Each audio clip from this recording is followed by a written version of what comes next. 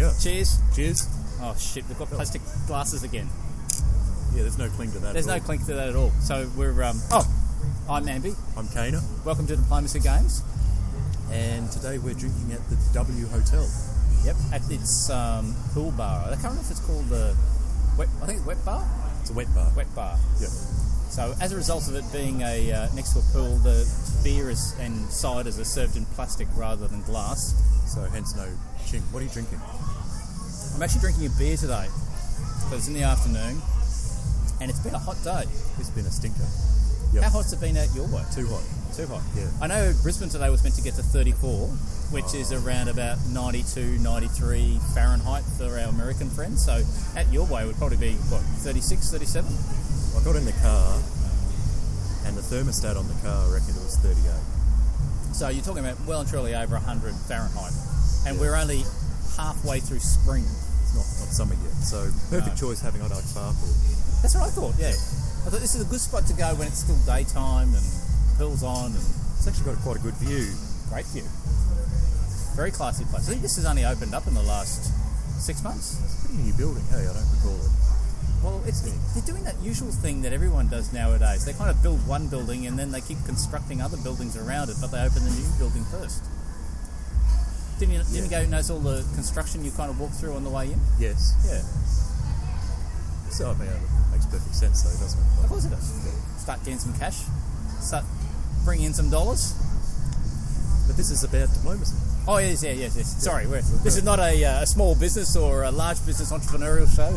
It's diplomacy. It's a bit of fun, bit of backstabbing. I can't remember what episode is this. 54? Oh, God knows. I think it's 54, but I can't remember. I'll have to double check later.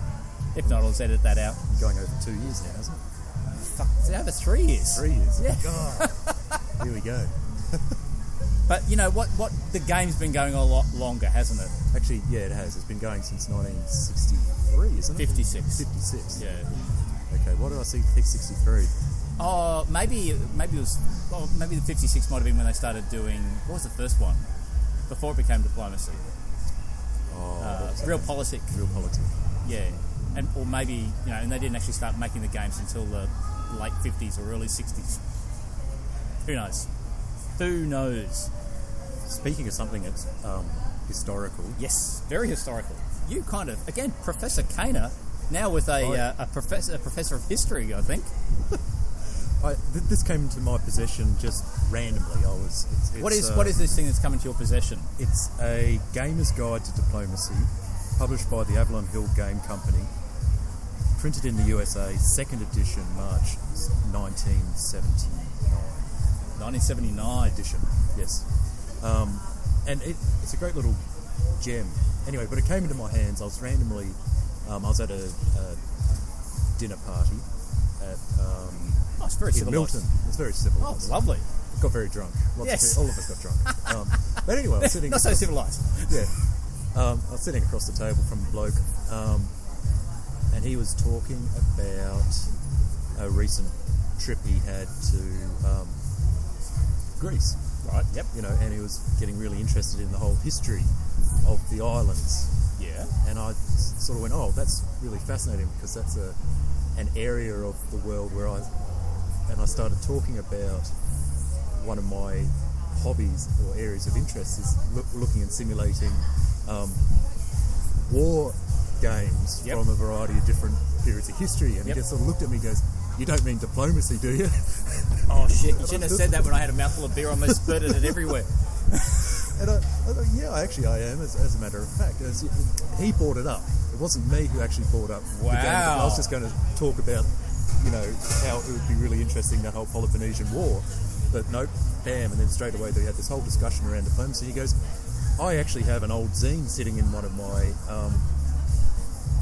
boxes at home, archived. I'll get it to you. And so that's how it came into my possession. I did ask him if he was interested in face-to-face or playing with us. Yeah. And he said thanks but no thanks, because he's one of those guys that takes things a bit too seriously when it comes to games. Right, and he recognises that in himself. So, yeah, he didn't want to delve back into it that side. Okay. I didn't notice we got a little bit of wind, so if we've got a little bit of wind on the mic, my apologies for that. it's a great little thing. So you've handed me a photocopy of what he's provided. It's 34 pages of pure diplomacy, complete with little cute graphics or little cartoons from the in the usual type of 70s cartooning style. I love these. I love them. Like this one here. So it's a series of three people sitting behind like a game show. Yeah.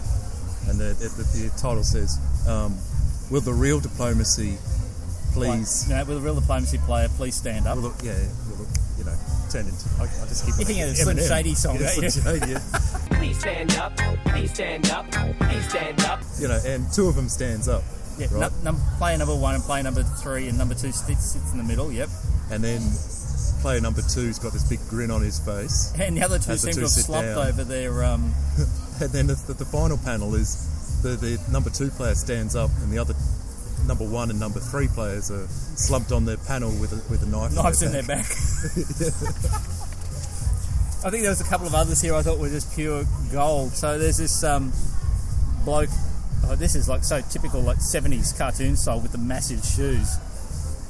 And he's kind of got a little a beaker, and he's putting in some something out of it's got to be cyanide or something. Yeah, whatever it is. And he's kind of saying, now, if I follow the old lady's instructions correctly, this should make him forget my past stabs, befuddle him so he won't suspect my plans, and also make him paranoid enough to believe I'm his only friend. What the heck? I'll put in a little arsenic to make sure his government goes into civil disorder about 1904. And that's the cartoon is actually from August 1968. Fuck. Wow.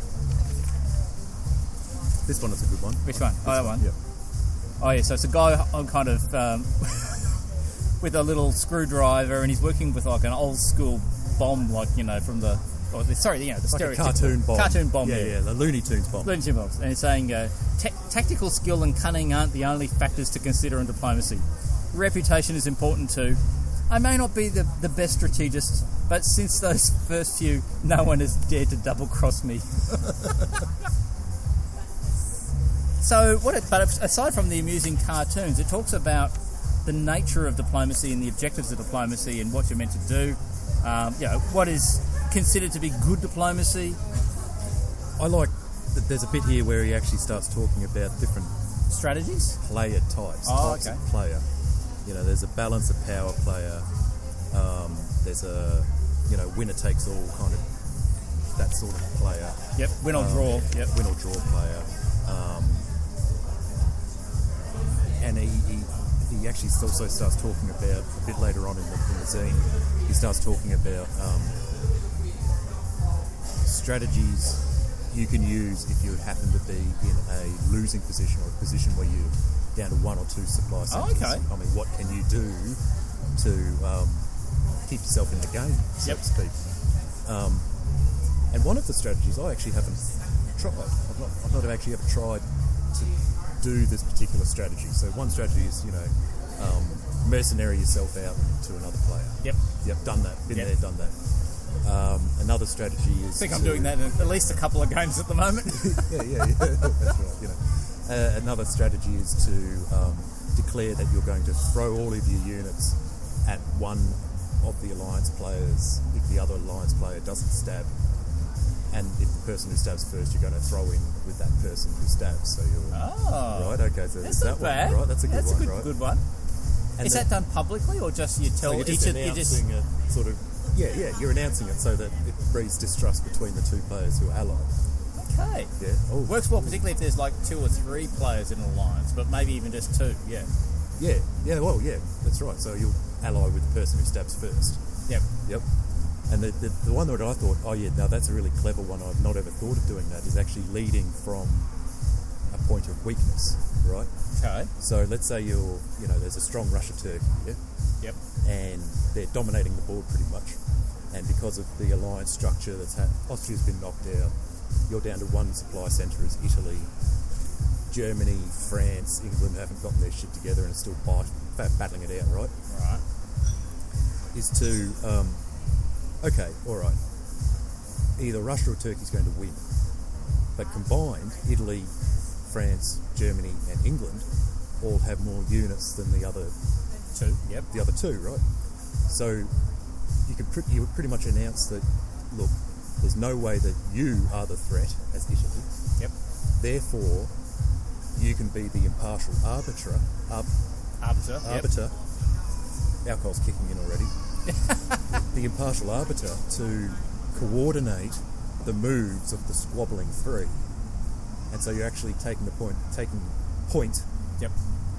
in the anti-juggernaut alliance or whatever. Alliance, right? So you're actually leading from a point of weakness. Yeah, okay. Now that is an interesting little You've got nothing to solution gain. You've got nothing to gain.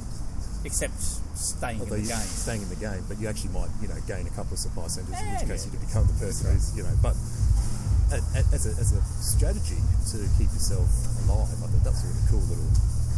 It's good. One that I never actually thought of myself to do. Have you ever tried that? I think I have, but it's been more... No, actually, no, not in the way you've described it. Not in the sense of I'm getting smashed and this is a way of potentially getting out of it. No, I haven't tried that. I've done it more proactively in the sense of pre-getting smashed, but, Such as it is. Yeah, anyway. But what else is in here? So, elements of the game, it talks about how the game works and aspects of it, which is not bad. Actually, probably, maybe we should be looking at this rather than our own half-assed ideas of how to actually tell people how to play the game. Not a bad idea. And then it goes through the dynamics of each of the players and how they can open and negotiations and mid-games and end-games, which is really cool. Even shows like the diagrams with the maps with, likely avenues of attack and movement, which is great. It's interesting, each of them are like, depending on the position, like a central powers, let's pretty much go everywhere, and like turning to the Russian one, it's just like, just go east, or go west, sorry. Go west, Horatio, yes. Go west. And then in the back, it's got a little bit of terminology there about the different players, the historically, who they were, the people of England and Turkey and so forth. And a little bit about rating systems. Yep. Oh, yeah. And then it walks through a sample game and sample orders and how that they work and how they'd be resolved and adjustments and builds. That's really quite clever, actually. I wonder what would be interesting there is, if we had the time, which we don't right now, is to actually look at that and look at the gameplay and how it works out and what the tactics are that are actually being employed in each of these games. Postal. Sorry, you going to say something? Yeah, to see if some of those moves are antiquated now. Yeah, to see if it still has relevance. Yeah, that's right. Then it goes on to talk about postal diplomacy. Shows the how old it is. Diplomacy World talks about the magazine, which is still running strongish. I think the most recent version just came out. The most recent edition came out only about a week ago. That's through a Yahoo-based group, isn't it? Yeah. Talks about the conventions that are going on. Talks about DipCon. Looks like a little article about a variant. Oh, there, yes, variants. Napoleonic diplomacy. 1858 diplomacy. Maybe that's the original one. Yeah, it was. Napoleonic. Great. Well, hey, this is interesting, some of these variants I've never even heard of. Bid diplomacy, that's kind of like that Greek one, isn't it, where you can bid for certain things? Yeah, you bid for supply centres. Has anyone ever done that on a classic map? That'd be fascinating to do. That'd be really good, yeah. You start off with 3 coins, and you basically choose your supply centres on a turn, so no one sues one. Yeah. You go, and you can bid one supply centre. Say you're Germany, you can bid for Munich, Kiel, and Denmark. So, yep, 1 coin each. Yeah. But England also wants Denmark. He bets 1 coin on Denmark. 1-1. No one starts with a build on Denmark, right? But let's say you're Germany and you really want Denmark. You could build 1 coin Berlin, 2 coins Denmark, and England only bets 1 coin on Denmark. He doesn't get Denmark, but you get Denmark because you put 2 coins on it. I'd need to know how the game dynamics work a little bit more, because presumably what happens then with Okay, let's use your example there with 1 coin Berlin, 2 coins Denmark. Yeah. So that means when the game opens, Kiel and Munich, unless someone's put a bid on them, are neutrals. Yeah. Okay. So does that mean you could actually play England and not place any actual bets on what we would consider to be England on a classic board? You could actually, if you play England, you might go, I'm going to go Brest, Spain, and Tunis. Why not? Could you? Yeah. Is that the way that works? Yeah, I think it is. Although with the Greek one, you do start with a home supply centre. Right, okay. Yeah.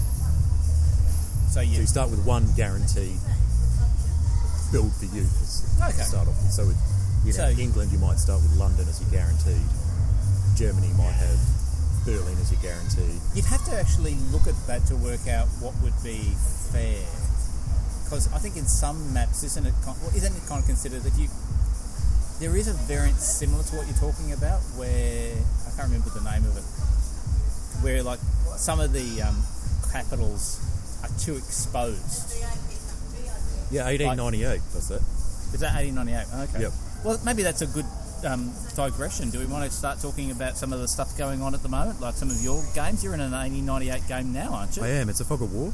Whoa, Fog of War. Hey, did we actually say what our drinks were? Yeah, you're having a beer, I'm having a cider. Yeah, we didn't say what they were. That's right. What are you drinking? It's a 28 Pale Ale, okay, which is from the Gold Coast. And I'm having a crisp Summersby cider. Lovely. That's my son's favourite drink at the moment. Summersby? Summersby, yes. So I can't pay out on you having girly drinks, because otherwise I have to pay out on my son saying you're having girly drinks. And I must admit, it's a nice drink. Very refreshing on a warm spring day. On a warm day, it's a nice drink. But back to 1898. 1898. Can I ask a quick question? 1898 is a slight variation of the classic board, isn't it? Yeah, that's right. So how is it different? Okay, it's different in that, like what we were talking about, you start only with one supply centre. Right, okay, yep. Which is, maybe this is where I got my idea from. Is it traditional capitals, or is some of them different?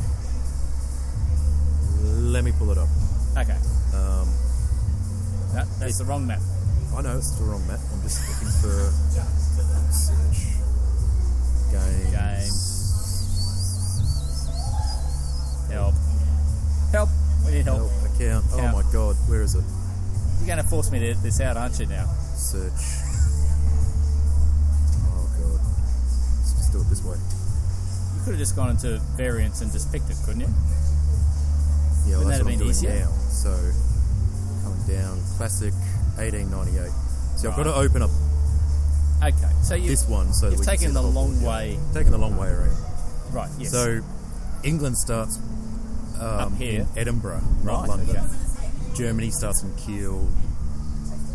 France starts with Brest. Austria, Trieste. Italy, Naples. Turkey, Smyrna. Russia, St. Petersburg. Everyone starts with an army except for England, which starts with a fleet. All right. So the only one actually starts with a correct historical capital is Russia. Yes. Yeah. Yep. Oh, well, okay, yep. But I'm imagining that's for balance. Yeah, that's like right. what we're talking about before, it's right? It's smart. Yep. Basically, it's built anywhere. So any territory that you conquer, you can build on. Yep. If it's got a supply centre. Right.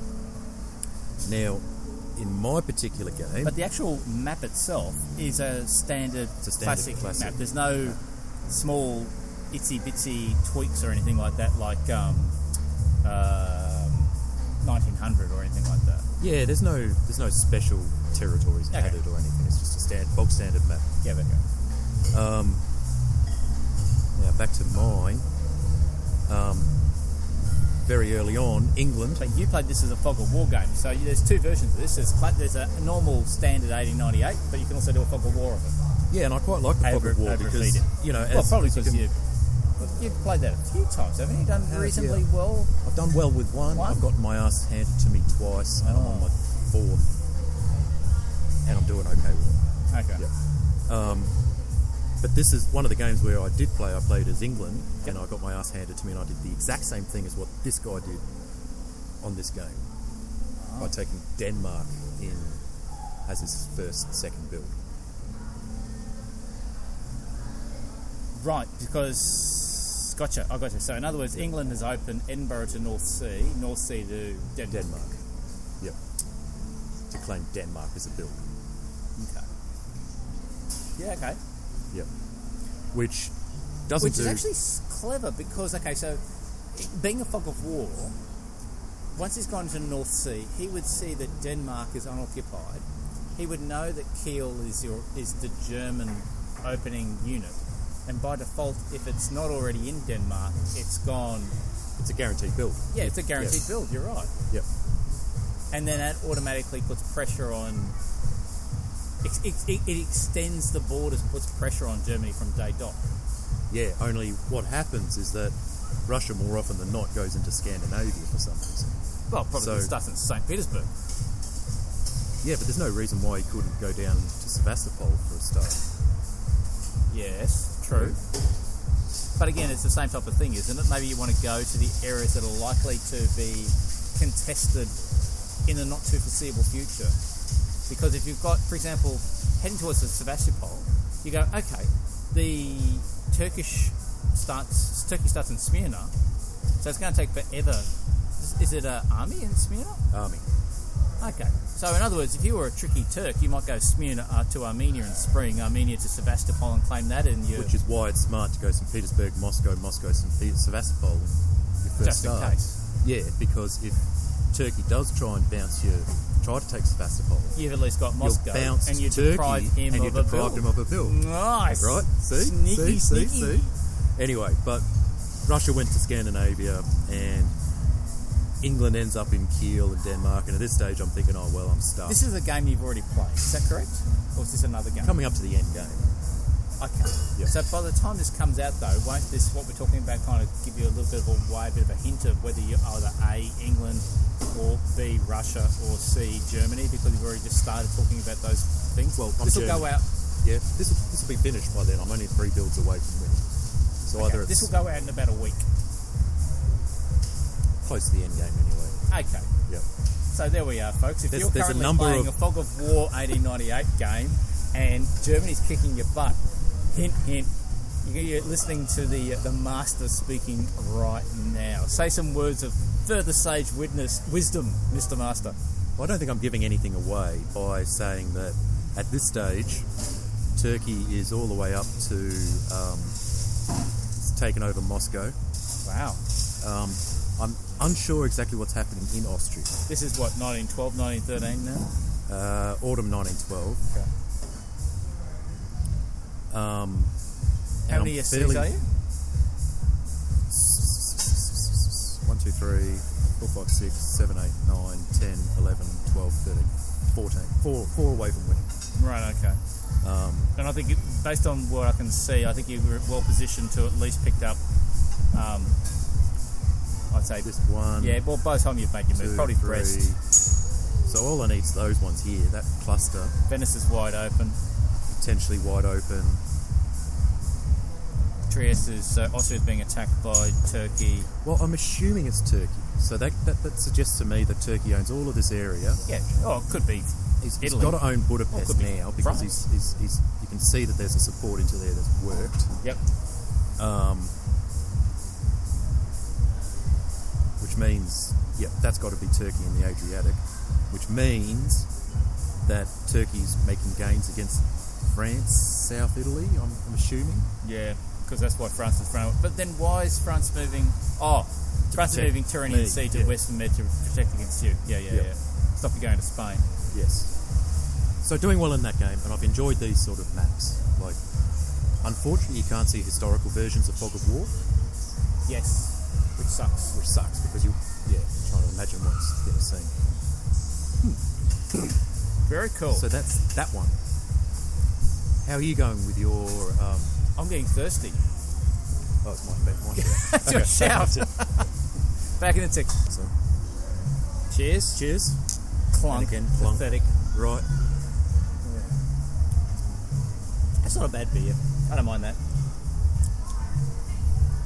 I like the cloudy Somersby. Oh yeah, The one that comes in the unfiltered. red. Yeah, it's Kind of like you normally. Stronger. Bit unfiltered. a bit unfiltered. Actually, like most diplomacy players, very unfiltered. So it's talking about diplomacy. We were just talking about the idea of, well, first off, talking about the classic board, and of course, maybe we need to do our first piece around the basics for newbies. So the idea being, we might be a kind of, if you're a newbie, you can kind of listen to this bit, and then later on we'll kind of edit them all together. So if you're an old school player and you know exactly how to play the game, you can probably fast forward the next 5-10 minutes. But let's talk about the basics around the map and the game. And well, there's. I thought a good starting point would be, from experience, what I've watched now. We've done a couple of face to face. Yep. How convoys work and the territories that you can and can't convoy through. Could we? I think to do that, though, we have to talk about the concept of movement. But before we get to movement, I think we have to talk about the territories. This is kind of like, in Bill and Ted's, Excellent Adventure, where they was, wanted to become an excellent band, but to become an excellent band, they need to kind of recruit Eddie Van Halen, but Eddie Van Halen won't come to them until they're an excellent band. Right. Catch-22. Okay, well, let's talk about the different type of territories. Well, so, yes, we've got 7 players. We've got a board of Europe set around the time of World War One. Yes. We've got England, which is probably anachronistically called England, even though it's actually the United Kingdom minus Ireland, so it'd be Great Britain. We have France. We have Italy, Germany, Austria-Hungary, Turkey, or the Ottoman Empire, and Russia. So each of those players start the game with 3 supply centres. Except Russia, which has 4. And as we'll kind of talk about later, the supply centres, how many supply centres you have basically helps determine how many units you then have at your disposal to try to bring to the fore across the map. Right. Now, the amount of supply centres you have equals the amount of units that you own. Yep. Essentially. Yep. Can I borrow your cushion? Thanks. There you go. It's about old bastard. Getting old, man. But starting off, before we even get into that, there's 2 types of units, yeah? There's an army and there's a fleet. Yes. Now, armies can move anywhere on land. Yep. And fleets can move on the coast and anywhere on the sea. Yep. Right? As we spoke about, there's convoys, but we'll get into that A little later. Yep. So, with the game, as we said before, you start with 3 supply centres and 3 units. The units in are determined whether you've got armies or fleets in a classic map automatically. So there's certain things where you're meant to have a fleet, certain things we're meant to have an army, unless you kind of fuck up as we did at the last game and put an army and a fleet in the wrong spot. I think that's on you. Yes, Ambi? that was me. Yep. Yes, yeah, bad Ambi. So you start with these positions, and they're basically your home supply centres. So in a normal classic game of diplomacy, basically later on, if you happen to grow and you conquer extra territory, you can only build your new units in the location that you start in your home territory. And it's important to mention at this stage that you can only have 1 unit per territory. Correct, yes. Which is the nature of the game, essentially. Yeah. That you can't stack units. That's right. Yeah, a lot of other war games allows you to stack units in a territory to gain strength. Yes. To move forward. This game, you only are allowed 1 unit per territory. Correct. Yep. So when you start, you've got your little territories, and then so each of those territories or lands or countries are basically coloured on the board. I suppose it depends a little bit on your board that you got. If you're playing a classic map, maybe it's not coloured. I don't know. But there are a number of, as I said before, there's six players with 3 supply centres, so that's 18 supply centres, and then Russia with 4, which brings it to 22. But there's a total of 38 supply centres on the board? 36. No, 36, you're right. Yep. And you the need rest... to get 18 for a win. That's right. So the rest are considered to be neutral countries. So in the game of diplomacy, it's assumed that those neutral countries are so pathetic that you could just waltz on in there with your, superior army or navy, and they just bow to your preeminence and just you conquer them automatically. Yep. So basically, it's assumed that there's no real occupying defender in the neutrals. But the idea is, as I said before, is you start with your initial 3 or 4 if you're Russia, and you're trying to build up to that end goal of 18 supply centres. They could be from the neutral supply centres at the start, or they could be from other players' home supply centres. So the goal of 18 is because it's assumed that because you own half of all the supply centres on the board, you're preeminent in power, therefore if the game progressed, you would take over the rest. Take over the whole of Europe. The whole of Europe. World conqueror. But, that's no fun for the other 6 players. That's a halfway point. Yep. So, basically those supply centres are around the board. Each of them, or each of the territories are pretty standard, as Kana mentioned before. A supply centre or a territory. A normal territory just doesn't have a supply centre or a dot on it. If it's inland, it can only be moved through by armies. If it's the ocean, obviously only navies. And if it's on the coast, it can be both. But the coasts are all quite different too, because some of them have special rules. Right. So let's talk about... Okay, so because we're specifically about territories at this stage, yep. There's 3 territories on the board that have 2 coasts, right? St. Petersburg has a north coast and a south coast. Spain has a north coast and a south coast, and Bulgaria has a south coast and a north coast. Yes. Right? What that means is that a fleet, let's focus on St. Petersburg here, a fleet in the Gulf of Bothnia can move to St. Petersburg's south coast, but it can't move then to the Barents Sea. Yes. Because there's a significant chunk of land in between the 2 coasts. Yep. Likewise, with Spain, a fleet could move mid-Atlantic to the north coast of Spain, but that fleet then can't move to the western Mediterranean because that coast just can't travel overland. Yeah, and unlike the example you gave before with Russia, with Gulf of Bothnia can only go into the south coast, and say on the north coast you can only access going out to the Barents Sea.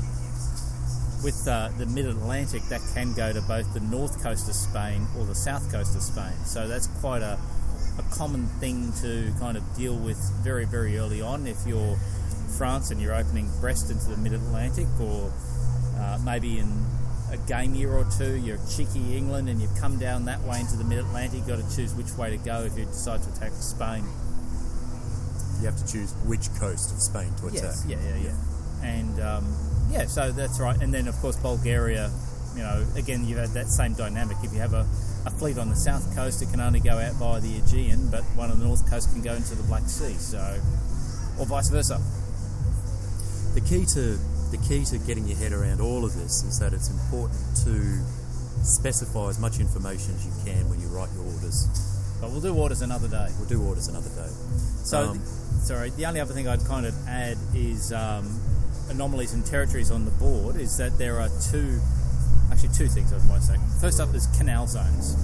So both the territory of Constantinople and also the territory of Kiel and Denmark. No, not really. Yeah, Denmark's a canal zone. No, not quite. It's kind of like it's a separate territory, but you can traverse it like a canal, but it's not a canal. Like Kiel. Yes. So, and like Constantinople. You may as well cluster these three together because it's the exact same rule. okay, the same rule. Yep. Good. Okay, good. So basically, it allows you to go. So what Kane said before with St. Petersburg, you can't take your fleet on the south coast and send it via St. Petersburg into the north coast. You can do that with Kiel by going, say, Heligoland into Kiel and then traversing straight through into the Baltic Sea, bypassing Denmark. Or same thing, you go North Sea into Denmark and then Denmark straight into Baltic Sea. Or from the point of view about Constantinople, you might have like a Russian fleet in the Black Sea. You can go into Constantinople and then traverse the, what are they called, the Dardanelles and the, what's it called, Bosphorus? Bosphorus. Yeah, and then out through to the Aegean Sea. I guess Sweden, you could lump Sweden in that as well, hey, because you could move from the Skagerrak into Sweden and then from Sweden into the Gulf of Bothnia. So Say that again?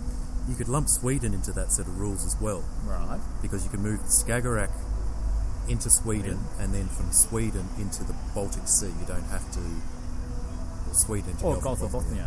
Yeah. Yeah. You are correct, yes. Good point. No, Sweden's even- generally not pointed out as that. No, you're right. Yeah. I guess the important thing to remember on that is that you can't actually skip that territory. So No. you can't move from the Black Sea to the Aegean, you can't move from the Baltic Sea to the North Sea, and you can't move Heligoland to the Baltic Sea. Correct. You have to traverse those. Yes, which was intermediate- something that came up in the very first face-to-face game we played with a new player who wasn't aware of that dynamic. So, yeah, good point. Is there anything else on the board territory-wise? Can't that's move worth into touching on? Switzerland, can't move to Oh, yeah. Ireland, can't move to Iceland. Very good, yes. So both Switzerland, Ireland and Iceland, whilst they're obviously physical locations, and to a certain extent it's the same thing with some of the islands that are in the Mediterranean, like Crete, Cyprus, Sardinia, Tunisia, Sicily, and the Balearic Islands. They're physically on the map, but you can't actually move into them. Yeah. I think we've covered. The basics, yeah. Yeah, the basics. I think that's the basics. Basics of the territories. Basics of territories and the map. Yep. Well done. Hey. That's our first little thing there. So, and with no script, even better.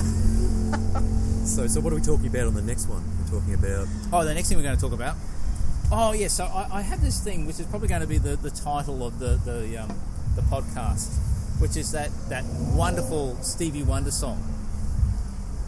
How's it go? Well, which wonderful Stevie Wonder song do you think it is? Haven't a clue. It's that very superstitious song. I just wanted you to sing it out. Go Yeah. on. No, we'll just insert it around about now. Very superstitious. Writings on the wall.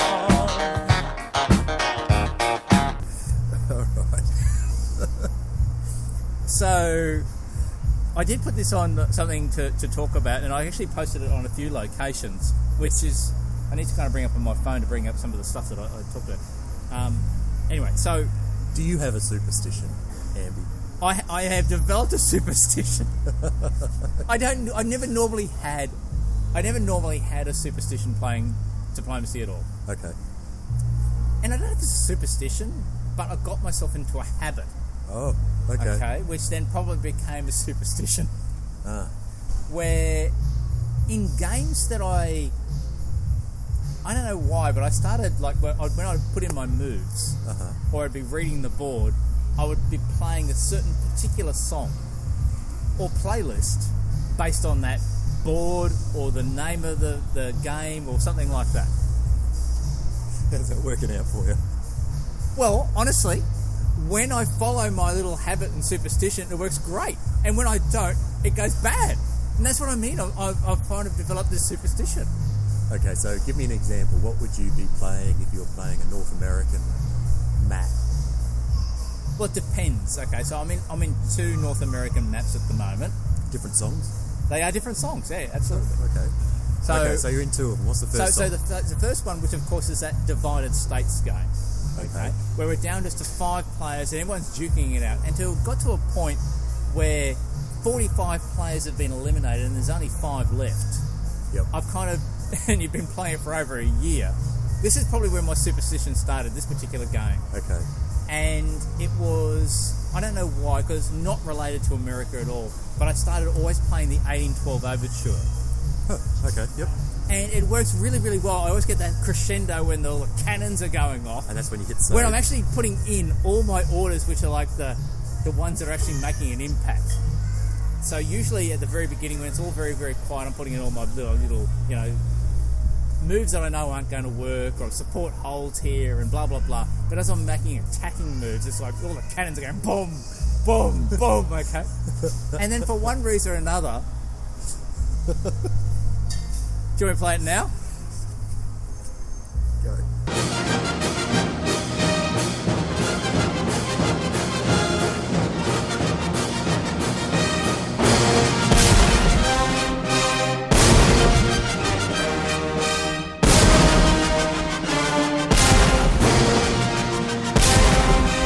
There you go. So, but then I kind of, for one turn and one turn only, I got cocky with my moves. Oh, okay, yeah. And I changed my song, and the moment I changed my song, my moves all backfired, and I lost supply centers like you wouldn't believe. Oh, okay. So this is the 1812 Overture game. Yes. Okay. No, actually, well, it's not an 1812 Overture game. It's a Divided States game that No, but in your I've been mind, playing this is the 1812 game where you can Sorry, play I'm just this one, yeah. making sure players don't get confused with the 1812 Overture variant, which was a play diplomacy forum game. Right, okay. So, all right. So you listen to the 1812 Overture for one of them. What's the other one that you listen to? Oh, so in the American Funboat game, Okay. have a guess of what the song is that I play all the time. American Woman? I don't know. What? Oh, good try. It's the Love Boat theme. Oh, God, really? Yes. Exciting and new. Come aboard. We're expecting you.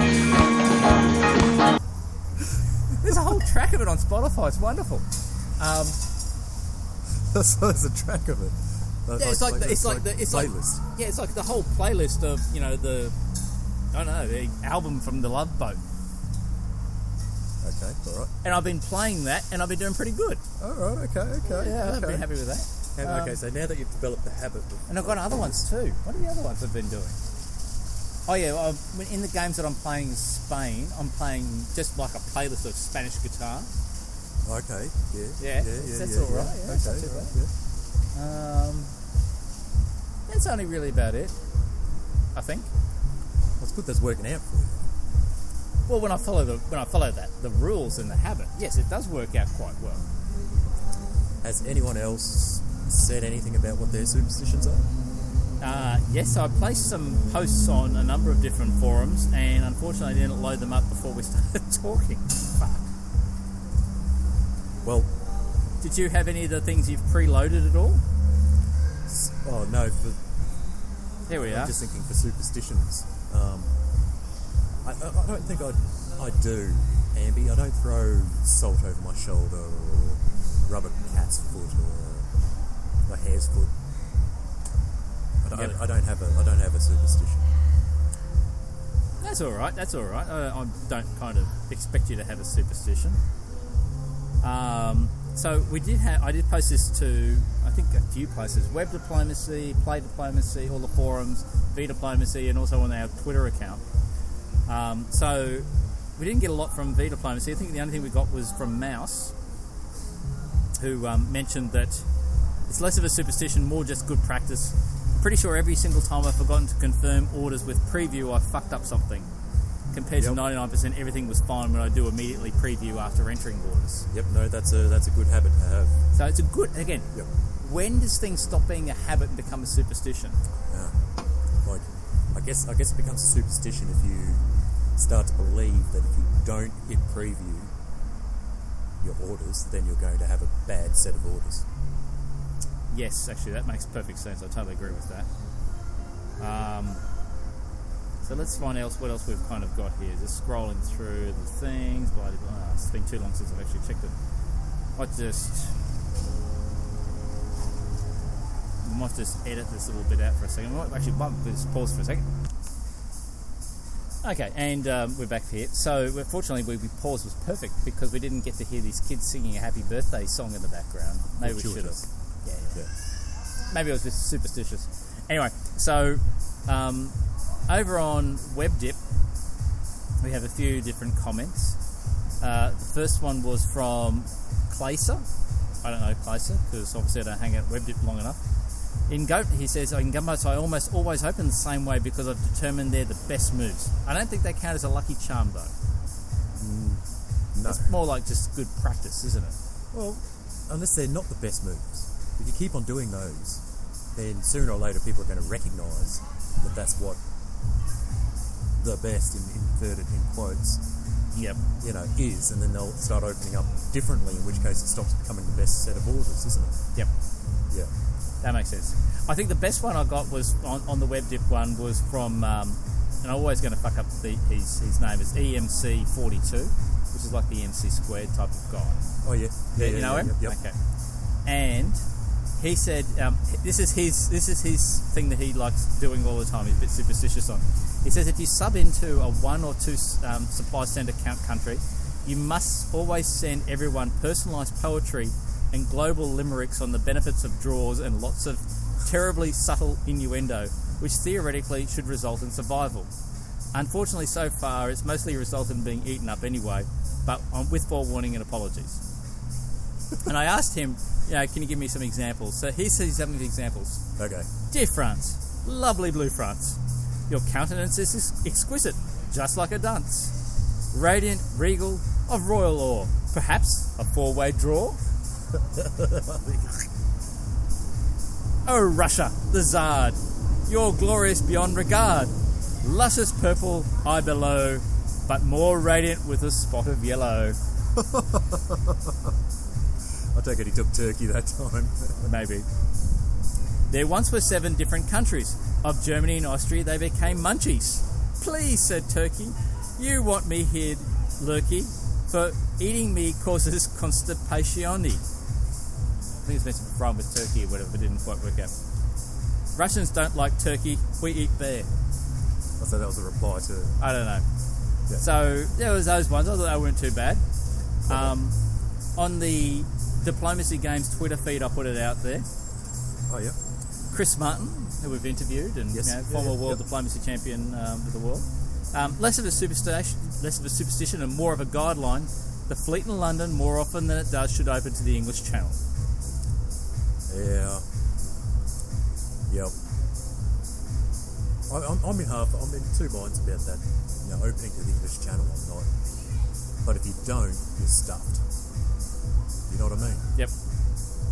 But if you do, then you could be stuffed too. Do you know what I mean? Yep.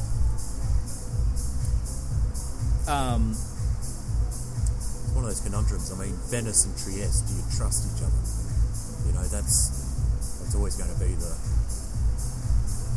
hard ask there.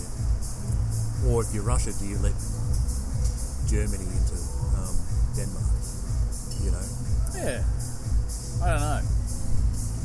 Good one. Or Sweden. You bounce them in Sweden. Does Germany bounce Russia and Sweden? So, do you do that? So, Andrew Goff, another former world diplomacy what's champion. Goffy got to say?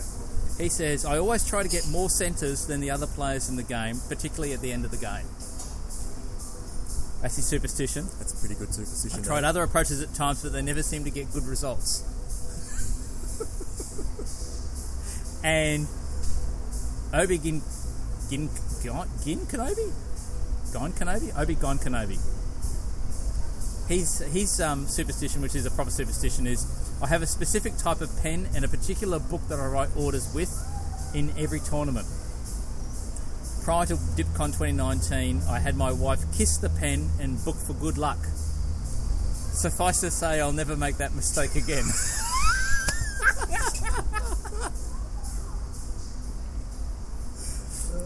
So there you go. There you go. It's not just me with silly superstitions. Are you going to bring a special book and a pen to the one in Thailand, 2021?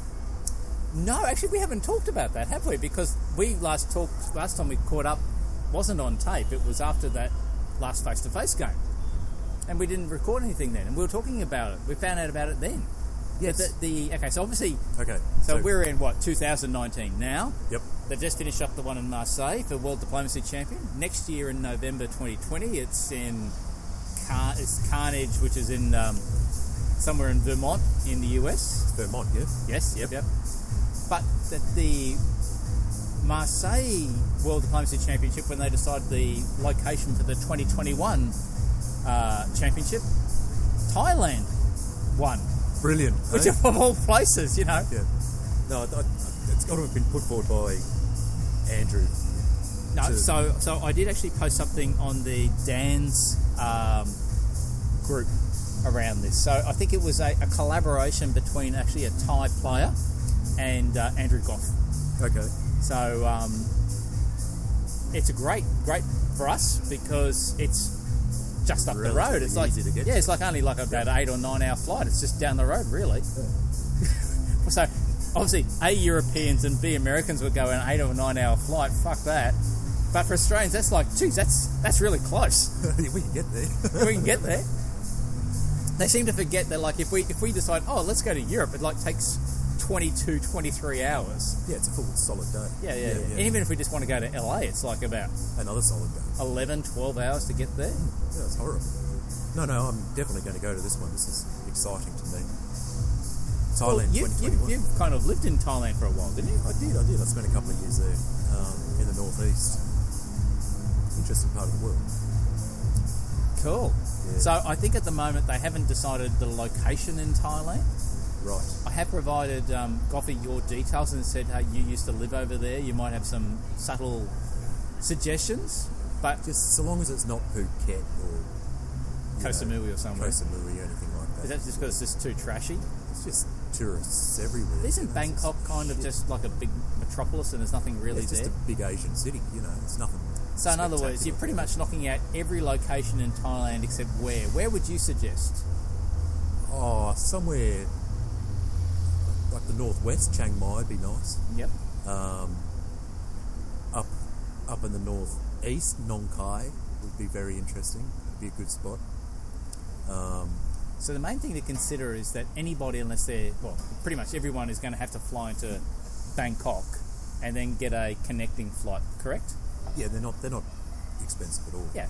Well, it's no different to say, for example, if you're an American and you're going to go to Marseille, you're probably going to fly into Paris, London or Paris and then catch a subsequent flight. If you're from Europe to go to Vermont, you're probably going to fly into New York or Boston or something like that and then catch another flight. Yeah. So it's probably no different, really, is it? Not at all. I mean, I suppose for the more adventurous, you could, rock up in Bangkok and then catch a train or do it that way. But it's also, from what I understand, I've never actually been to Thailand, so I've been to Cambodia and I've been to Vietnam twice. Yeah. I've been to Malaysia and Singapore or whatever like that. I haven't been to Thailand.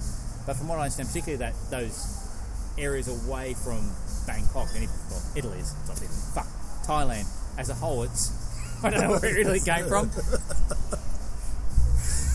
Go on. Anyway, probably because I've been to Italy a lot more with my travels than Thailand. But I've heard that it's quite inexpensive once you get there. Yeah, when you get out of the major tourist dives, essentially it becomes quite cheap once you're there on the ground. So it's the type of thing that, I'd expect that, you'd probably want to go over, not just for the game, but you'd probably spend a little bit of time exploring the countryside and the people and the culture. And I think I'll take a couple of weeks.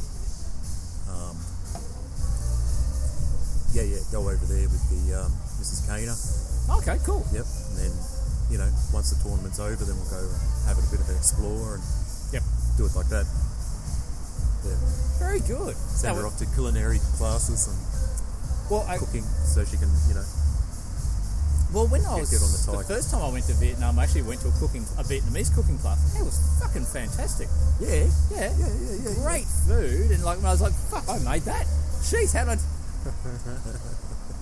I've only ever done 2 cooking classes. One in Vietnam, and the other one in Morocco. That was just amazing experiences. It's good. I reckon if you get a good spot to do it, then yeah, definitely. I still reckon that as locations for variants, the Southeast Asian Khmer, Siamese, Yep. Hmong kind of interaction down there. I think you're reckon 100% that's correct. really interesting. You're talking about like that period of what about the 10th, 11th, 12th centuries, that type of period, 13th century? 13th century. Yep, 12th, 13th century. So the rise of the Angkor, and you could throw in. Yeah, that would be very interesting to me. I reckon. Or the dissolution of the Angkor Empire. You could kind of split it up like that. The rise of the Siamese.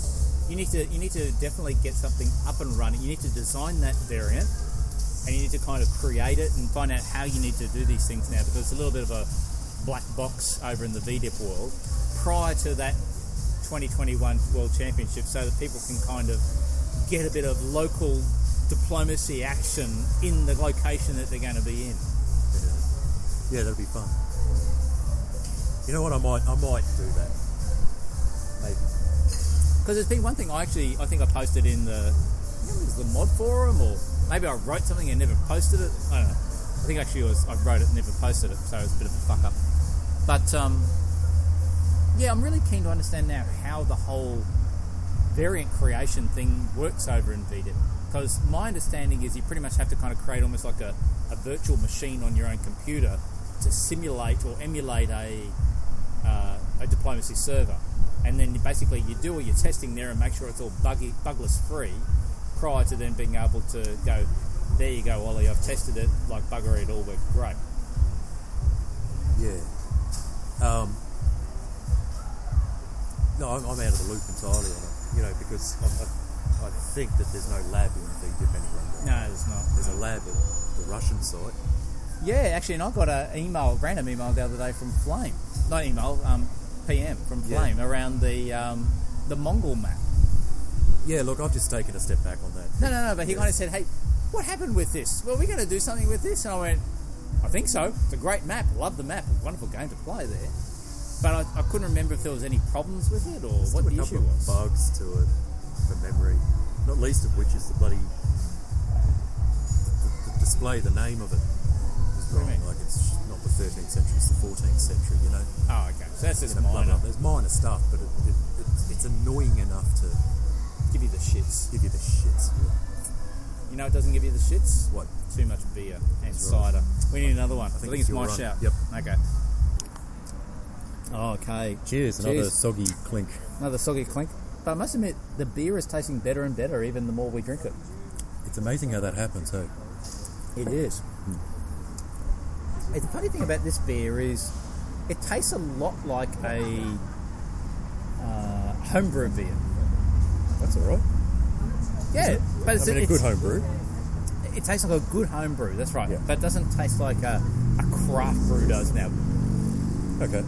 Well, mine just tastes like it's getting sweeter and sweeter. Actually, might change drinks. Actually. Oh, right. Yeah. Anyway. No worries. But look, I just wanted to quickly talk about some quality press that's happening in one of these games. So. Oh, this is a game you've been spectating. Yeah. Isn't it? So this is the Europa Rinunziamento. Something like that. Yeah, variant. Yeah. And so when that came up, I didn't join a whole heap of them. I spectated some of them. And for people who are unfamiliar with this feature, you can open up a game that's ongoing and click on the spectate function. I'm pretty sure WebDip's got the same function, where you can observe the game as it's ongoing. As turns happen, you get a notification saying that game has progressed a year or whatever. And okay, cool. Yep, that and makes you can sense. watch a game as it's ongoing. Now, in this game, in my opinion, what's been happening is that there's this,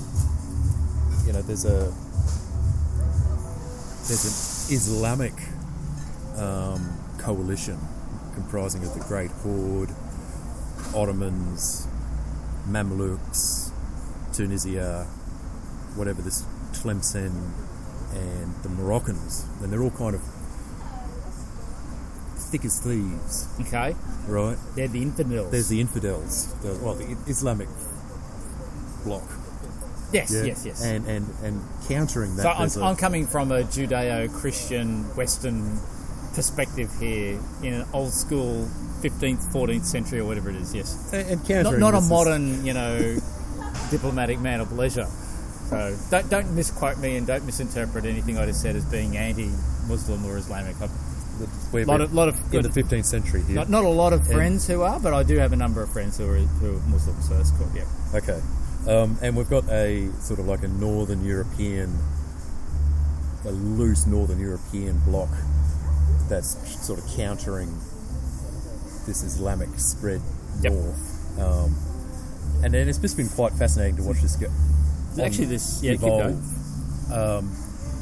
But from a messaging perspective, some of the stuff that's been cropping up on global has just been priceless. Okay. Like what? Well, to start off with, I'm not in this. Well, neither of us in this game, but you've been kind of monitoring it. Yep. So from the very start, this is the first message I could really discern where there was indications that there's a block going on, and the Teutonic Order. Here from the papacy. Message to Christian nations from your Pope? No, this one. Oh, okay. Yeah, Spring 1940, Teutonic Order posts, burn the heathen, and the Mamluks reply, slay the infidel. Right? And it goes on, like I can literally open up any sort of... Because the global press... There's like 34 pages of global press. Yeah. Skipping forward a bit, like... So you picked a bad example. Picked a bad example. Oh God. There's the Castiles with crusading. Castiles crusading. We'll have to ask Albert von Hohenzollern. Yep, Kind of Catholic religion. Yep.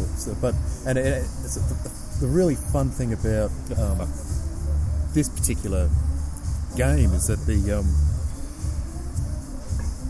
it's been going so long. The players are really picking a character, right? And they're playing this scenario in a very historical fashion. Yep. Inquisitors have returned to the Holy See with disturbing news suggesting the Duke of Milan and possibly the Swiss have been plotting against the heathen Egyptian hordes to betray Christendom. It is with a heavy heart that they must be temporarily removed from communion with the Church. And it goes on. It goes on and on and on and on and on and on. Having said that, there's recently a player who was found to be multi accounting and was booted essentially by the mods out of this particular one. Oh yeah. So a number of players are calling on a new religion, basically calling it Tobyism, which is so the moderator who did the removals, Toby won. So, right. So in other words, if you were for the metagaming community, you would be anti-Tobyist. I guess if you take that to its logical conclusion. Anyway, I just want to draw the attention to that particular game because I find it the global discussion and this players really getting into the characters of their time to be quite a fun. Yep. A fun game to watch. Very good. It's always good because, that's what I was trying to achieve in the Google Translate game without much success. And you're removed from that, aren't you? Yeah, I'm dead as a doornail. Yeah. Lamented. Oh, here we are. Here's one of your things here from the Teutonic Order saying, it seems long ago that we first heard the booming voice of this Toby thundering from the heavens. For what seems like years, perhaps even decades, the sun froze in the midday sky. Goodwives, clearly plump with child, seemed never to witness the arrival of their babes. Ancient crones at the end of life seemed never to be released into purgatory. Now the King of Aragon has vanished in a blinding flash of light, as the voice of Toby proclaims him a servant of the devil. Then the sun itself crossed the sky from west to east, and I swear I felt myself growing unnaturally younger. While the clocks now move forward and the sun and the seasons once again pass, it feels as though they move more slowly than seems natural. And to confound the senses, a new King of Aragon has materialised apparently out of the ether. My emissaries in Iberia tell me that no one seems to know from whence he has come, and yet at the same time no one appears to question his legitimacy, or the very strangeness of these people's complete lack of preceding knowledge of him until asked by outsiders. Clearly, God is alive in our world. We are witnessing miracles that many of us thought were confined to days long past. Obviously, these events are linked to the Saracen conquest and rape of Rome, the throwing of the bones of the saints into the Tiber. But there is much that confounds a humble child of God. Is this Toby a new prophet, an archangel? Does his arrival signal judgment day, or perhaps the kingdom of heaven? Is this new kingdom of Aragon a chosen soldier of Almighty God? I have dedicated my life to armed pilgrimage and the will of God. I've spent the years of my manhood battling the heathens, pagans and sundry forces of evil. This is still the same post, folks. I have seen the armies of the saints ride from the beleaguered soldier of God to deliver miraculous victory. And good Christian prince and pious burgher must unite under the banner of Almighty God, submit to the stewardship of the Holy Father, and drive back the forces of the vile Mussulman, first out of Rome and then back into their desert redoubts. Byzantium must be reclaimed. Onward to Jerusalem. Onward, Christian soldier. And then Bohemia kind of posted out of character in brackets saying, I got emotional just reading that, even though it was role play. Well done.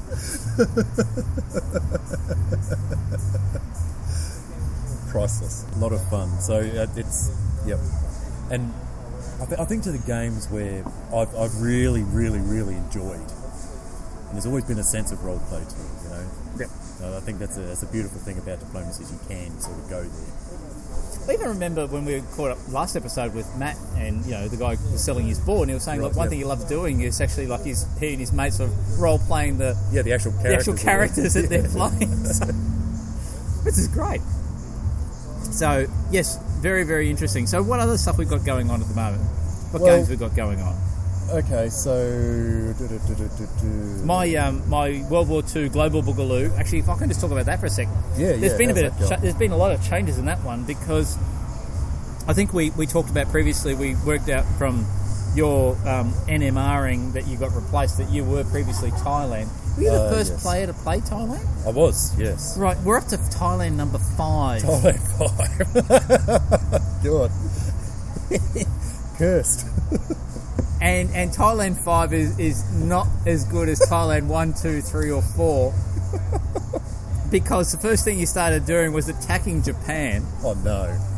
Oh no. And as a result, he's now kind of got Japan attacking him back, and that was the established alliance. That was the alliance. Yep. And USA's now been eliminated, and even though everyone kind of said, once USA's gone, we'll draw, that doesn't seem to have happened. Because this is like maybe China wants to get rid of Thailand for the cheek. Japan wants to get rid of Thailand for the cheek. No. Thailand stabbed Japan after. Anyway, so it doesn't really matter. That's why he's not drawing. That's what I'm saying. Well, could be. Yeah. It's hard to know because it's it's anonymous draws. Nobody knows who's actually drawn and who hasn't drawn. Okay. So North America's under the foothill of Germany, is it? Germany up to most of US and Canada, with the exception of Texas, which is part of the Portuguese Empire. Yeah. And Turkey's just struggling away in the middle doing nothing. Lots of support holes doing jack shit. That one's still going on. That's taken forever. So Cry God for Harry is kicked off, and I think since the last time we talked. It's gone through a few NMRs and sort of resets. But I don't know. I'm relatively comfortable with how I'm going at this stage. Oh yeah. It's I'm one of those characters that is just all over the place. I'm not really too sure of how it's going at this stage. It's too early to tell. Because the good thing about this one you actually communicate in, can't we? It's not a gunboat. Yeah, but it's anonymous. It's anonymous, so we can't really talk about who's who. So, it's been interesting for me and my position. The way it's progressed from my perspective, it wasn't what my original plan was at all. Okay. So I originally planned to attack a particular player full force. But things have actually worked out pretty well with that player. And I'd made peace with another player at the beginning who may end up being my... nemesis? Well, I don't know. I haven't attacked him. Fortunately, I've been able to convince another player to attack him instead. Does he know? Oh, I wonder if they know. No. I don't know if he knows or not, but he's been smart because his builds are kind of covering himself off, but not totally in some areas. So he has trusted me along the border. Fuck, sorry about that. Must be. That's all right. Yep. But I've made sure that I haven't kind of preempted him because I think at the moment my focus is picking up a couple of SCs. We're working with my ally who was never planned to be my ally. Well, let's not get into too much detail on this because because it's all anonymous and doesn't make any sense to anybody. Interesting listening. So, what other things we've got going on? There's the Divided States game. Is that the one you were just bringing up then, or not? Where is it? I'm trying to bring you up. had here, Ununited States. That's it there. Oh yeah, so this is one that you're in. Still. Yep. I just love how New York seems to have almost all of the coastal territories, except for a couple of spots on the on the eastern seaboard. Yeah. You know, but not only that, but also the Great Lakes as well. He's almost got all of the coastal regions locked down and poo brown. Well, it's actually been a long time since we've chatted, actually, because I think the last time we recorded would have been about 4 weeks ago. So this whole game dynamic has changed totally. I think you may remember last time around there was like New York had moved like one army into like a safe territory, like no supply centers in Montana. After years and years and years of support holes between the two, actually, then Montana moved away. The main thing I really want to say, this Wyoming or Kentucky? Kentucky and New York have fallen into conflict. Yeah, because they previously seemed to be getting on okay. So there's a big kerfuffle going on there, and it looks like. But that's because I think Kentucky and Kentucky and Hawaii started throwing love to each other too much. Who knows? Who knows? But maybe Kentucky just got sick of, I can't remember who stabbed who that one. And it's still a red-hot Navy battle going on in the Gulf of Mexico. Yeah. I think Hawaii has the majority of the Gulf of Mexico. Lock down that area, do you reckon? Yeah. I think it's going to be pretty hard for Florida and New York if that alliance continues to kind of make any gains. I guess the thing about that, though, is that the way New York has penetrated into Florida, it's like he can take as many of his Florida supply centres that are left vacant as he wishes, but he hasn't been. So, he took one last turn because you can see, he took one last turn. So has the map been fairly static apart from that? How's this battle going between Montana and Hawaii? No, it hasn't been much. There's been like, I think Montana's lost one or two supply centres to the south, but New York's been now propping him up, I think, with support holds. He's moved out of the areas that were bordering Yukon so they can concentrate his defence south, and then New York's moved into that, trying to attack Alaska without success. Since we've last talked, I think, as you said before, New York did stab Kentucky. It made a couple of gains, but since then Kentucky's kind of come back full force, stripping a whole heap of units from various borders. So I don't think New York's move has really kind of paid off too well, except probably in the east. He seems to be making a little bit more ground there. It's been pushing back slowly, and that area seems to be a little bit more exposed to attack. So potentially coming to an end game. It could be. I think it's still it's not stalemated yet, and it'll come down to whether players are prepared to go stalemating or not,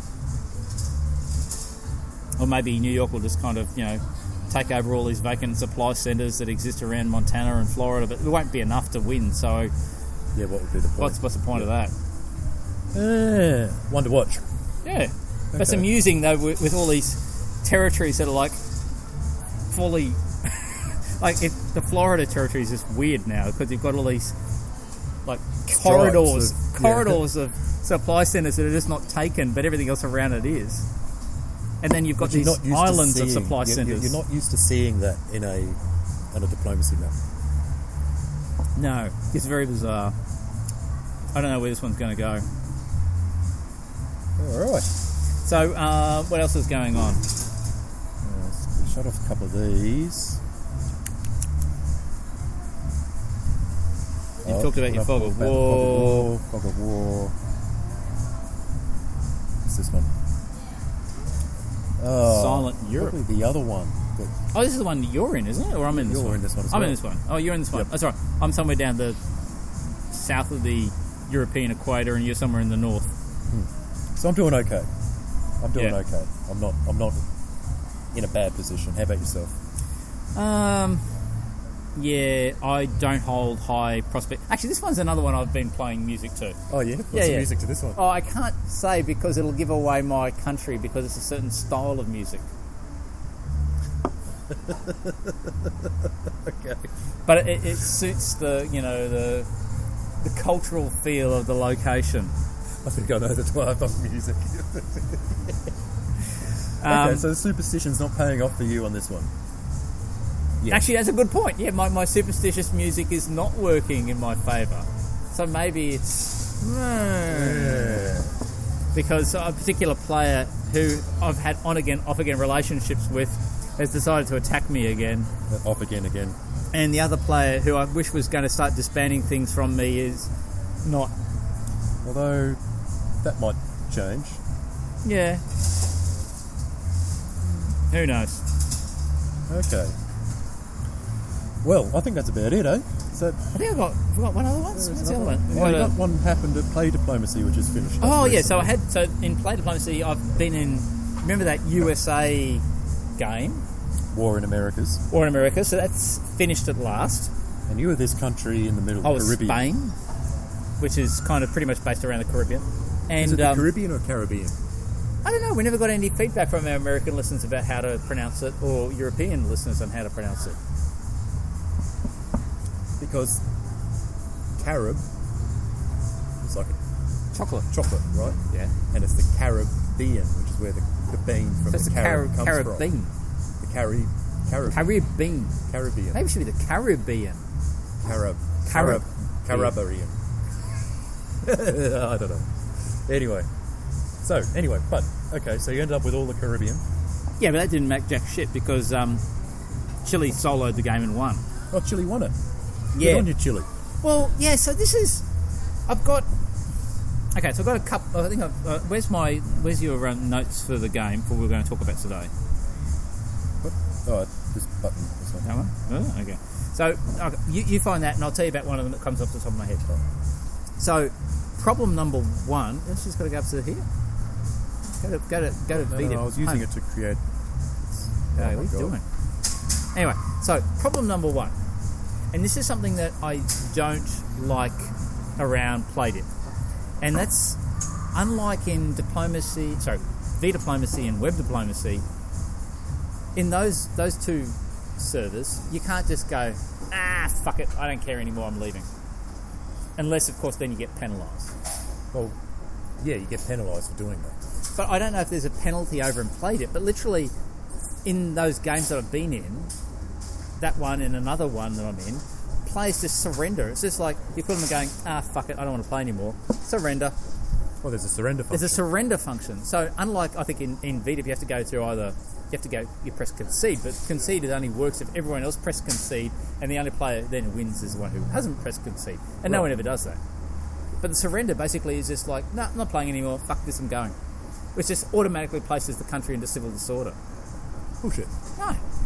Oh. Or alternatively, whether they have actually gone to civil disorder and it's just considered it to be surrendering. It's not clear.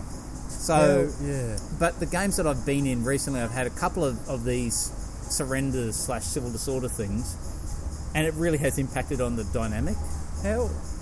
Okay, I'm just interested to think about what the thinking behind that surrender function would be, because as far as I know, none of the other ones offer any of that. Even the mobile platform Conspiracy doesn't have a surrender function. So I'm interested as to why that is in place. Whether they think, if someone goes, I'm seriously going to civil disorder. I'm just going to ignore this game if that's a serious thing, and they can hit a surrender button. whether or not the thinking is, or that would encourage someone to pick it up as fast as possible. Yeah, I don't know. But, it seems loose on my... I'm not sure.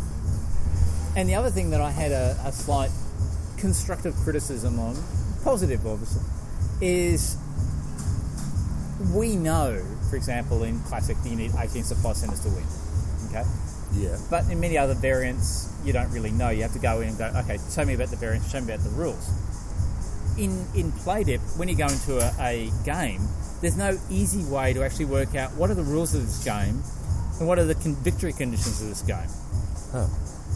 So, I'm actually in another Playdip game at the moment. I don't know, you probably can't bring it up on yours. Yeah. I'll bring it up on mine, where I've got to a point where I've actually ended up stabbing a player. Oh, fuck, wrong thing. Press return again. So, strangely enough, I drew exactly the same country again. Doing a lot better this time. Okay. Yep. And made the decision. So this is actually, I can talk about it. So again, Spain again. This is non-anonymous. I've actually stabbed America, who I've been allies with since day one, mainly because I just got boxed in and I couldn't make gains against New Granada. The way obviously I had a fair amount of fleets and things here down in Guatemala and everything, but I can't move them over into the Pacific because you need to control the Panama Canal, which is anachronistic. Are they all north-south coast? They are. Yeah, they're all north-south coast. Yeah, okay. And so I guess I could have probably... Could you build in Guatemala on the south coast? No, you can only build in your home supply centres. Ah. So unless you own Panama, you're stuffed. Yes, but the thing is, they've got a canal in Panama. It's set in 1840, but the canal hasn't been built yet for another 60 years. So that's, again, anachronistic. But I got to a stage where I just got boxed in, couldn't really do much, couldn't really get anywhere, so I thought I'd had the South Americans kind of in my ear saying, stab him, stab him, stab him, for God knows how long. And I was just waiting for the right moment. So it's starting to get somewhere in that sense, but we kind of didn't get things going right. So now we're moving away from just general constructive, supportive criticism of Playdip around not knowing what what the supply conditions, victory conditions are. Because this game that's sort of finished, it looks like South America could pretty much solo the game without having any sort of interaction with North America if it wanted to. Yeah, it did. Yeah, just by focusing on the South. Yeah, that's right. Yeah. But with this particular game, and this is just a brand new thing. This is not so much this is not a Playdip thing. This applies to Playdip, WebDip, VDip. So this is a variant that's only at Playdip. Playdip at the moment, yeah. But the issue is I joined up a game which is called... I reckon it's a bunch of blokes who obviously know each other mostly, called Rivers of Brass, David's Conquest. Fucked if I know what that means. But when I joined up for two reasons. One, there's a certain feature in Playdip in this particular game I wanted to see and experience, which I've now experienced, and I'll talk about that in a moment. Uh-huh. That was actually the reason I joined up. But I missed... But I missed the fact that it's 12-hour phases. Oh. And it is just doing my head in. I normally like playing 48-hour phases. 12 hours is too fast, man. I know, it's just shit. And as a result of that, there have been a couple of players who've surrendered. Oh, yep. Which has made things a little bit hard. Like Brazil surrendered and now he's now dead as a result. Which is a shame because he was kind of my ally. But it's really made it challenging with the communication. Because when you've only got 12-hour phases, and presumably most of the players in America, and you're in Australia, and the time zones are totally different. Yeah, you've got a small window, which is their night time, your early morning, and that's the only time you can communicate. So unless you happen to be both online at the same time, you can't get your shit together. You're basically sending messages by semaphore, aren't you? Well, you are. And that's resulted in copious amounts of confusion, people not getting the messages in time, putting in orders, blah, blah, blah, blah, blah. But what I played... So what was it? What is it that you joined on that one specifically? So I joined this one because it had the Stuff Happens option. Oh, yeah. Which I've never played before. Okay. And that was very interesting because I thought, what happens with Stuff Happens? So what's happened? There's a few things that have happened. So in... actually, there's a bit of public press right now. Ah, fuck. Okay. So here's one's just come up. So they come up as like from our correspondent, or basically said it's from Associated Press. In an impressive wave of nationalistic fervour, the citizens of New Granada have moved en masse to support the war. Volunteers have swamped recruitment offices and across the country, ordinary people have given up supplies to the war effort. The surge in the supply of resources and new recruits has enabled the country to support an additional active unit. So basically you get an extra So you get a unit freebie without a SC. free unit. And I don't know if that lasts How long forever. will that last? I don't know. It's not clear. Whether it's just for a turn or Or whether is it's Nicaragua for... turned into a supply centre? Is it a supply centre? No. It just means that they just get an extra build. Well, Because America got one of these before as well. So it just gives them a bonus build. But the other thing that I thought was interesting is there was all these random, obviously pre-generated written texts about, people are kind of saying things that they don't really mean when they're kind of talking to you. It's just general bullshit. bullshit, yeah. But there was one time where actually New Granada said, when I was talking to New Granada about my moves, and he said, "Yeah, but you're not doing that." And I went, "What do you mean I'm not doing that? I haven't communicated what I'm doing to anybody." And he said, "Yes, but as part of the Stuff Happens, I was given a segment of your orders that this unit was not moving." Oh, no. And that was likewise, I previously actually received, it was very, very early on, and I hadn't actually worked out this part of the Stuff Happens thing. I got told that I'd broken the encryption code of communication between two players, and it actually gave me like the last 3 or 4 messages between them around what they were doing. Oh, okay, that's cool. So yeah, there is actually some a bit things of fun within to Stuff that, yeah. Happens which is quite interesting that you wouldn't normally get in a standard game. Well, adds a bit of, fun to it, eh? Yeah. You wouldn't play it for a rated version of it, would you? You'd play it just as a fun Stuff Happens. I don't know. I'm not too precious about my rating at PlayDip, unlike VDip. Oh, speaking of which, we should probably do our Doctor Recommended thing. We do need to do that, and then I probably need to skedaddle in the sense that, Yeah. Oh, where are we? It's a school night tonight, isn't it? It's a school night, yeah. I'll work tomorrow. Hall of Fame.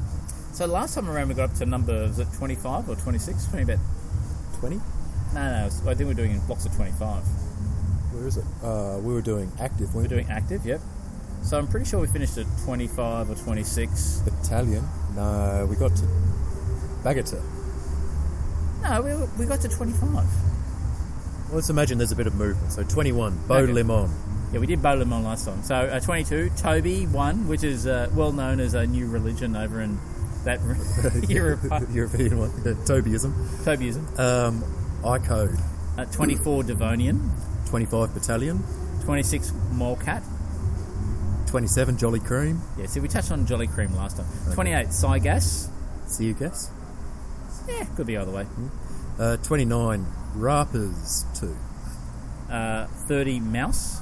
31, Dejan 0707. Yeah, I reckon it's Dejan 0707, like Spanish, yeah, but yeah, anyway. okay. 32, Mephisto. 33, Ubercacia 16. See, I've already thought of that. I always thought of that as Ubercatcher. But there's no T, so it's got to be Ubercacia. Yeah. Kev Dog 8. 35, Remember Who You Are. 36, Ingerbot. 37, Bob Ross. Awesome painter. Named after the painter? I assume so. Yeah. Number 38, King Cyrus. 39, Technostar. Number 40, oh God, Tangs Hong Ye. Yeah, that's good enough. 41, Spartan 22. 42, C. Normand. 14. 43, Patsky. Patchy. 44, Lena. 45, Defiant. 46, T-Con 7. 47, Mick Drops. 48, Diaton IV 4. 4, yeah. 49, CCR. And finally, 50, Tiger. Yes. We don't want to talk about that bastard at number 51. Mongrel. Mongrel. Asshole. Alrighty. And number 179, Kana 406. Yeah, well, of course. I think we're done, dusted. There's nothing else we really need to talk about, is it? Look, at this stage, we're just preparing for our face-to-face on the 27th, aren't we? Yeah, so 3 weeks away. Yep. And then, I think it was like last time around, everyone said, yeah, that date's great. And then I'm getting this, nah, I can't make that. It's like, fuck. So we may still only have one board, I don't know. Oh, bummer. And so, our Patreon account again. Okay, yeah. So, Patreon, if you like the show and you want to donate to us For drinking, visit the Patreon. Yep. Can you choose whether to drink, sort of send money for drinking or send money for... We can leave a message. Okay, Yeah. yep. So that's always a good thing to do. Most people just do the drinking option. That's cool. That's cool.